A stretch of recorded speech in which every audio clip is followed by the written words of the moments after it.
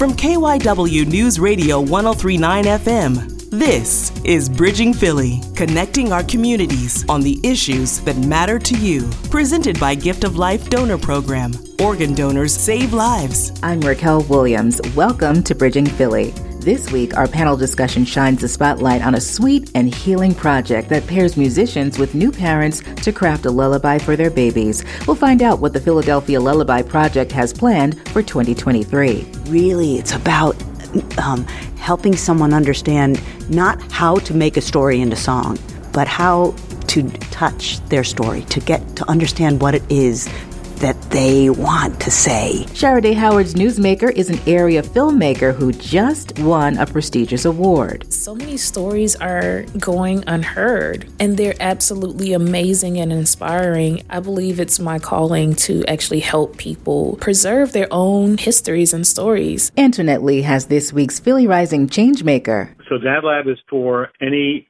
pre-dad or new dad in the first 2 years who wants to explore how to become the best dad they can be, and how to get more out of being a dad for yourself, for your baby, for your partner. All that is on the way on Bridging Philly.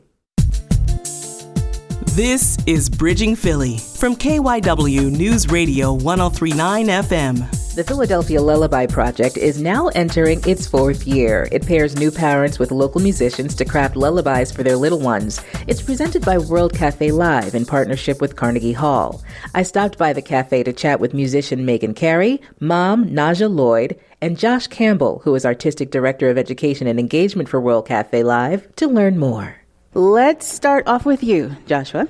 How did this all come about with World Cafe Live?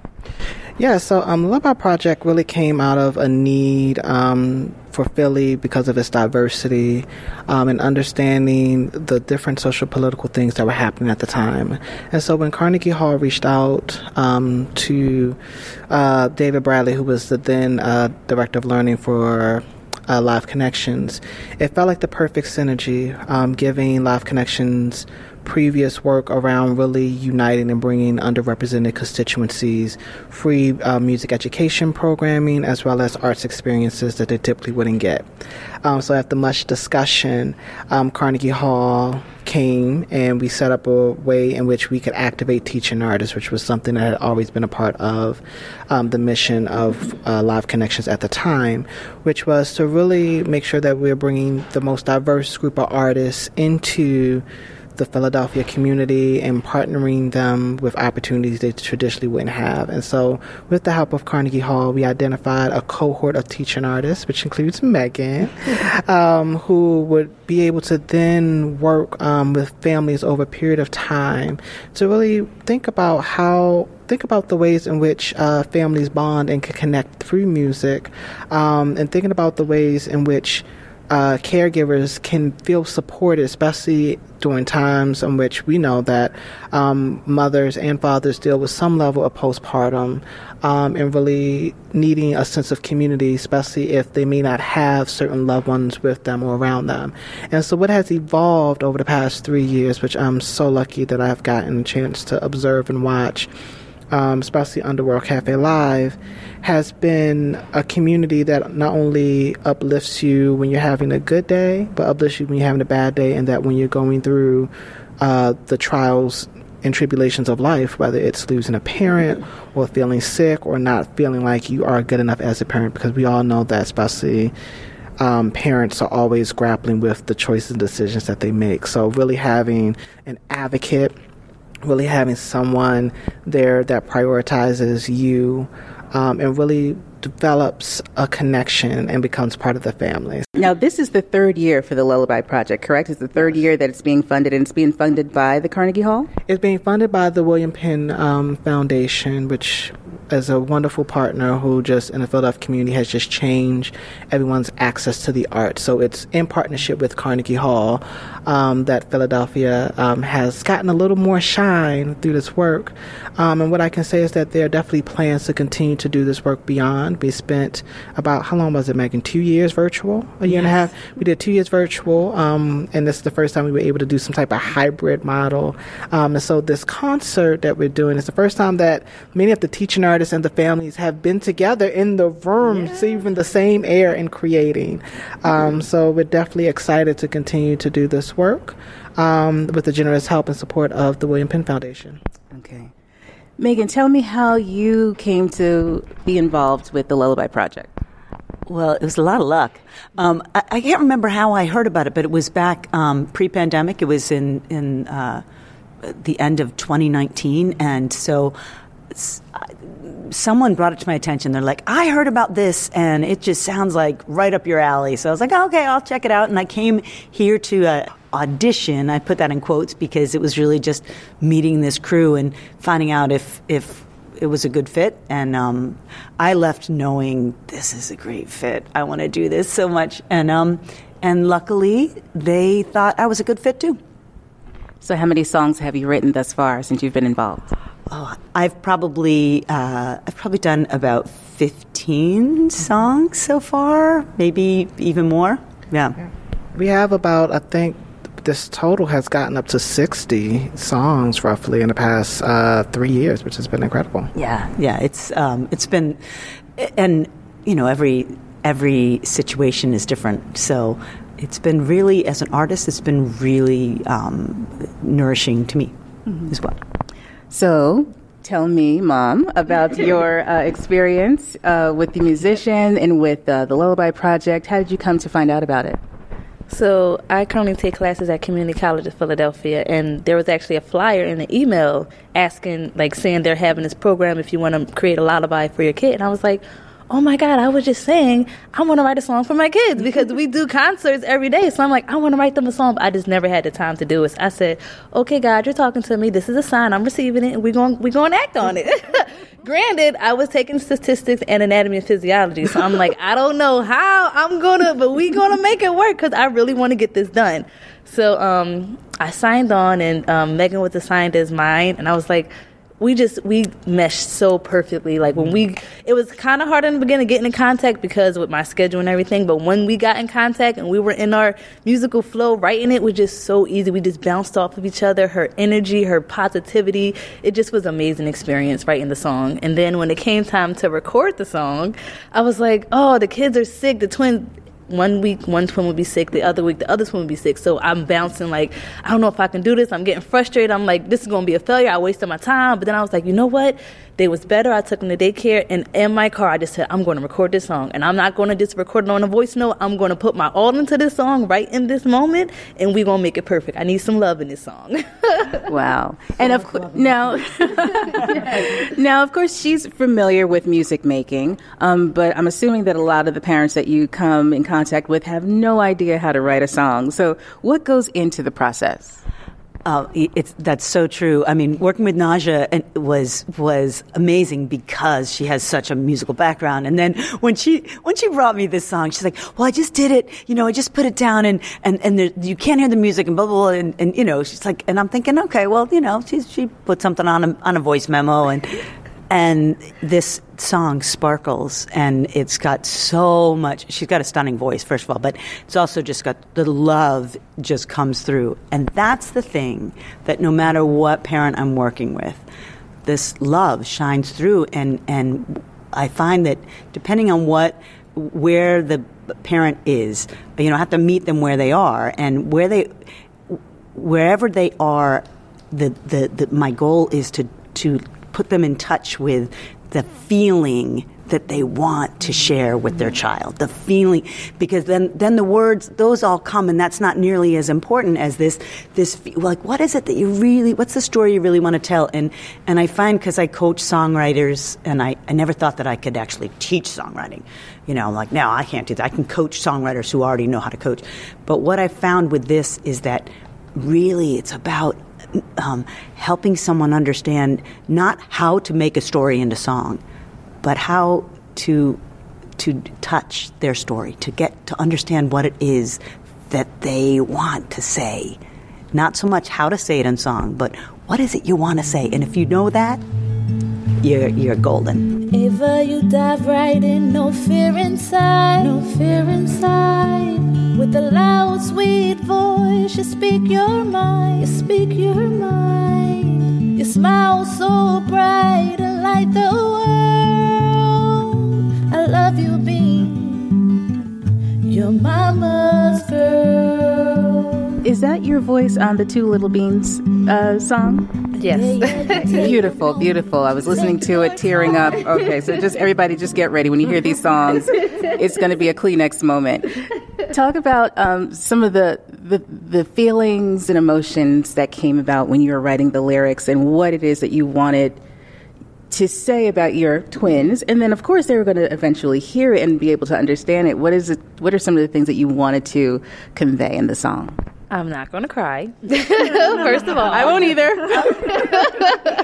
So when writing the song, it was important that I made sure that they knew you're two different individuals. Mm-hmm. Just because you're identical twins, you are two completely separate individuals. And their personality is night and day. So I just wanted to make sure I catered to both of their personalities and reminded them that they are two separate individuals. Mm-hmm. Two little beans. How old are they now? They're one. Oh. Okay. Tell us a couple of the lyrics that really hit home. I'm sure the whole song does. A couple of the lyrics. You don't have to sing unless you want to. You can just speak them. But some of the lyrics that really hit home for you. So when they were born, they both came out with their eyes open, like looking at the doctor. So the doctor's like, oh my God, they're looking at me. So I felt like a part of the process is they'll have us write a letter to the kid, to our children. And from that, we'll read the letter to them and they'll say, oh, that sounds like you should put that in the song. That sounds like that would be a great part. And I was like, well, I think I want them to know, like, you came out looking. So I knew you was ready coming into the room. Megan was like, I think that's great. Like, we got to put that in the song somewhere. Like, it wasn't in like the chorus or anything, but the bridge. She was like, it's going in there. And I was like, okay, so that part, I really wanted them to know, like, you were born ready to take on whatever it is that life is going to throw at you. You were prepared for this. Mm-hmm. So, yep. Ready to take on the world. Yep. Yeah, eyes wide open, ready to take on the world was such a that's nice. Is this something that you would recommend other parents, other moms to do or dads to? It's a great experience. And I know, like, we were virtual, so I know that if it happens in person where we're all in one room doing this, it will be a great experience. Because the kids, when we have our live, the kids get to do, like, dancing and singing together, and my twins love dancing and singing. So you put them in a room with other kids doing it, they can learn from each other. So it's a great experience. I find music making fascinating because I don't know how to do it. But I think it's awesome for, to have a concept, to have lyrics, and then come up with music to match them, and the melody all comes together. It is art. It's truly art. Talk about how did you came up with the music for the lyrics? What goes into that? Well, it's different depending on who I'm working with, but in this case, it came so easily because a lot of times I'll have whoever I'm working with, if we've come up with some lines, I'll say, hey, just speak those lines and speak them in a rhythm so that I can kind of get a sense of the cadence of it, and then we'll bring the sound together. I also ask them what kind of music they like, and if they want something that's really upbeat, because some of these lullabies are actually just dancing songs that they can dance to, and what kind of mood, and it's been a little bit difficult on Zoom because I can't play something and say, hey, try to sing along to this and let's find a melody together. So with Naja, it was great because she's so musical. So she, I think you sent me ideas and we went back and forth a little bit like that. But mostly the words kind of lend themselves to a tune. They just do. Two perfect beans and one small pot. It was that line. I love that line anyway. And it just kind of sang itself. Yeah. What kind of response have you received over the years for the Lullaby Project? What have people been saying? One of the comments we get often is wanting to continue more with the teaching artists and wanting to continue more with the songwriting process. One of our key missions in World Cafe Live is really putting a storytelling first approach to any and all the work that we do. And really with each participant, and the great thing about the cohort of teaching artists that we have is that they represent different identities and intersectionalities of life. We have some folks who are English speaking only, some folks who English is their second language. We have men, we have women of all different ethnicities, abilities, and backgrounds. And so in the matchmaking process, as Megan talked about, we really are intentional about who we curate, how we curate, and the team spends weeks really matching the parent from the time they are registered into the program to the completion. We are with them, we are tailoring everything to them. And so that level of expanding their creative capacity to try something they've never done, whether it's singing in public or even just writing or engaging in music.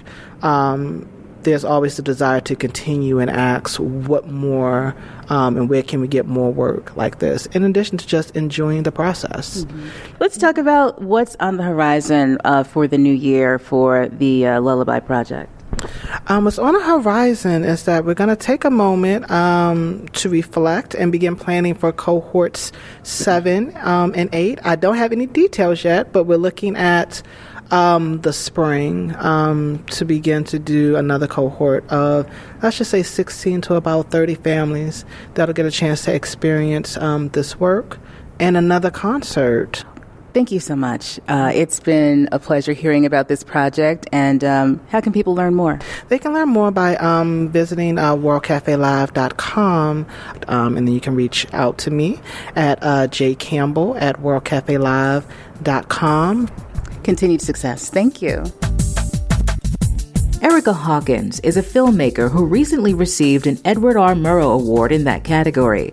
Sharaday Howard brings us our Newsmaker of the Week. This week, our newsmaker is Erica Hawkins, a local documentary filmmaker who merges her passion for filmmaking with her appreciation for history, media, and community, creating her unique style of storytelling. Recently, Hawkins won an Edward R. Murrow Award for her latest documentary. Erica, welcome to Bridging Philly. Thank you for having me. It's such a pleasure. Now, Erica, you say your recent success has been a long time in the making, and that's partly because you do so much. So I am a documentary filmmaker, a historian, a cultural producer, and an educator. So for the past, I guess you could say 5 years, I have been teaching documentary film to teens and adults in the Philadelphia area. I kind of got started when I moved to attend Temple University for a master's in film and media arts. Got to Temple, the first project that I had was a short documentary at the Colored Girls Museum. That just pretty much led to so many opportunities for me to do community film work. Moving on to Scribe Video Center, Little Filmmakers. So why is community so important for you to document? Why is that such a pinpointed focus for you? I believe that community filmmaking, media making is so important because so many stories are going unheard, and they're absolutely amazing and inspiring. And I believe it's my duty, it's my calling to actually help people to share and preserve their own, histories and stories. So I absolutely love doing that work. The small ones are so important because, in my experience, they hold the most value. Why is that? They hold the most value because community members want to hear what their neighbors are doing. They want to hear from Miss Jackson, who has lived on the block for 30 years, what's her story? And they're inspired by their own neighbors and their own family members. So I think when they see someone in their own neighborhood who are doing amazing things that they just had no idea about, those little stories make the most difference rather than, Meek Mill, the big names that we hear coming out of Philadelphia. It reminds us that every person is capable of doing great things, yes. Even your neighbor. Exactly. Those ordinary people are doing extraordinary things. And speaking of extraordinary things, you just won a really notable award. Can you tell me what that award is and what you won it for and why it's so special. I guess recently my documentary was awarded the Edward R. Murrow Awards for Best Documentary Short. And what was that documentary? The documentary was called The Raleigh Pact.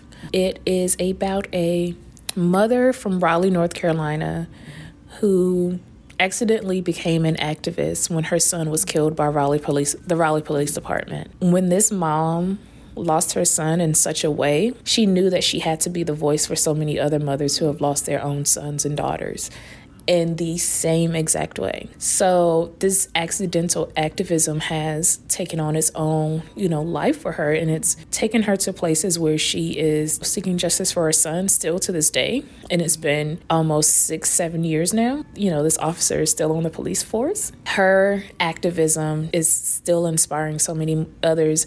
And I believe that being a part of this film, it just kind of validates what I'm doing is definitely worthwhile, and people want to know about it. Those little stories, people want to hear about that. Those little stories have big impact, and I think what you do has big impact, and the fact that you were recognized by a group of journalists says so much about your storytelling and how absolutely integral it is to community work. That is so true. And I believe that, I'm from Raleigh, North Carolina, so I remember the story playing in the news. And I was like, oh my God, this is so heartbreaking. Having those journalists to see, hey, there's a story here. And that story is so precious and it needs to be told. And they thought that our film told this beautiful story of this mother seeking justice. It was perfect. This film is very unique and one of its kind that has won this prestigious award.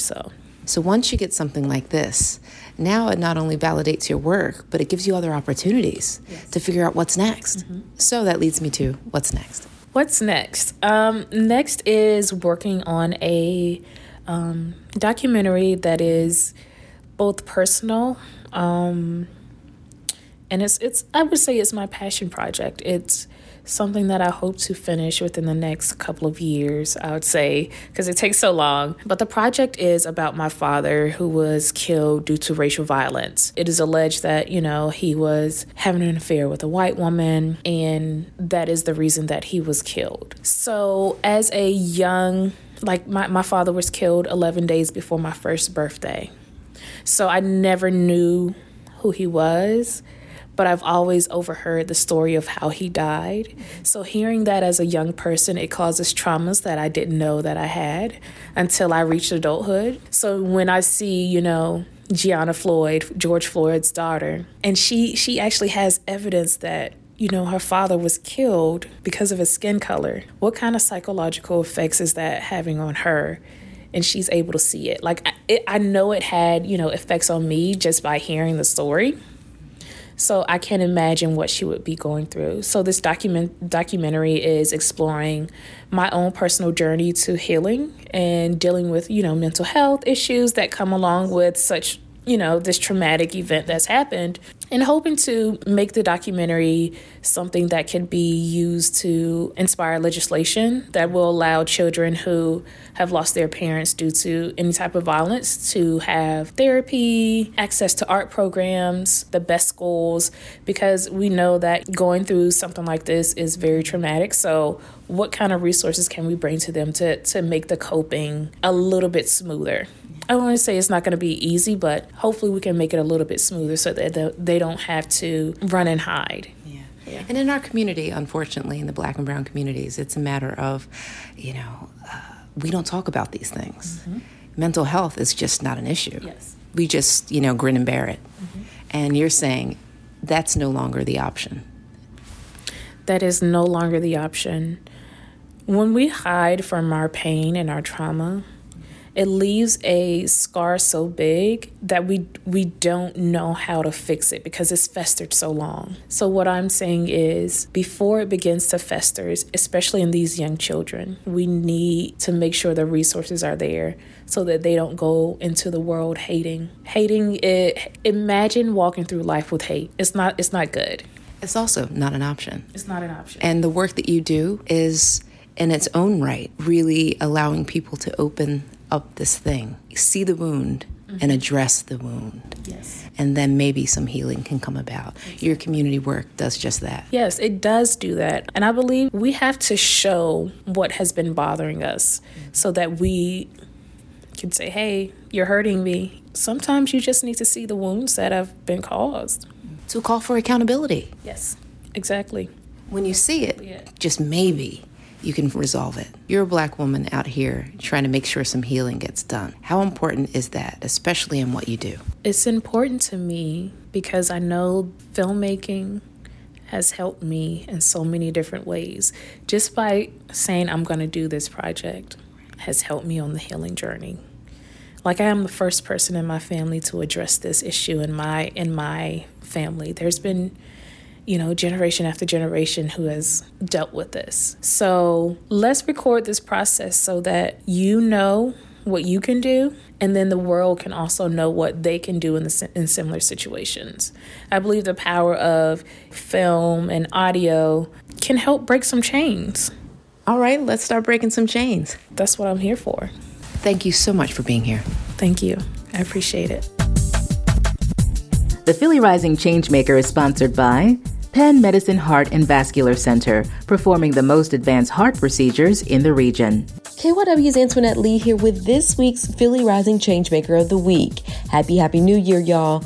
As a new parent, I can attest to how challenging the parenting journey is and how important community can be to that transformation. Our Philly Rising Changemaker of the Week is a psychologist and director of the program, working to ease fathers into the journey that is fatherhood through support from peers. Here's more. Parenting doesn't come with an owner's manual when babies are born. Thankfully, at Einstein Medical Center, that's where the Dad Lab comes in. That is one of the keys to the power of this group. When you have a new baby especially, and you're exhausted and you're overwhelmed, and maybe you've been in those situations, you've tried everything. You think everything should be satisfied, but they're still crying and wailing. And you're overwhelmed and you feel alone. You feel like something must be wrong with me that I can't calm my baby down. But hearing from other people that they've been just in that same situation, and it's not unique, it's universal. So it's that's the support that can only come from peers who are sharing stories together. A professional can tell you, and that's great. There's nothing wrong with a professional giving you advice, but the emotional isolation, being overwhelmed, is such a big challenge, and I think that's where Dad Lab is so powerful. That's Director Dr. Jay Charney. He says the program's mission is empowering fathers with the resources, information, and community they need to be the best parents they can be. Because a really critical part of development for dads is co-parenting, is how to work with the mom, how to work with your partner. They're essentially creating a village and a safe space for dads to be open about their questions and concerns. The meetings are curated based on the needs of the parents. So men sometimes are a little reluctant to come in and open up, but when they do, it's a beautiful thing to see. We want to create an atmosphere where it's safe to admit, hey, I don't know what I'm doing. Well, of course you don't know.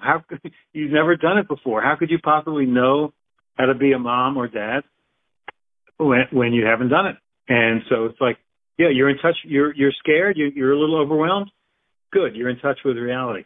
Dr. J says they hope to be able to help even more families. Any man caring for a child under 2 is invited to join the group that meets virtually Thursdays at 6 p.m. So Dad Lab is for any pre-dad or new dad in the first 2 years who wants to explore how to become the best dad they can be, and how to get more out of being a dad for yourself, for your baby, for your partner. The resource is free, but of course it's BYOB. That's bring your own baby. If you're interested in learning more about the Dad Lab, you can find out more at einstein.edu/dadlab. That's it for this week's Philly Rising Changemaker of the Week. Before we wrap, I wanted to shout out Miss Donna Fields, who nominated the Dad Lab as our Philly Rising Changemaker of the Week. If you know someone we should highlight next, anyone in your community making a difference, please let us know. You can reach out through the KYW News Radio website or give us a call at the station. That's it for this week. Thank you for listening. Thanks for joining us for Bridging Philly, brought to you by Gift of Life Donor Program. Organ donors save lives. Be sure to connect with us on Twitter at Bridging Philly and with me at Raquel On Air. And of course, please subscribe to the podcast. For Antoinette Lee, Sharaday Howard, and our podcast producer, Tom Rickert, I'm Raquel Williams. Be well.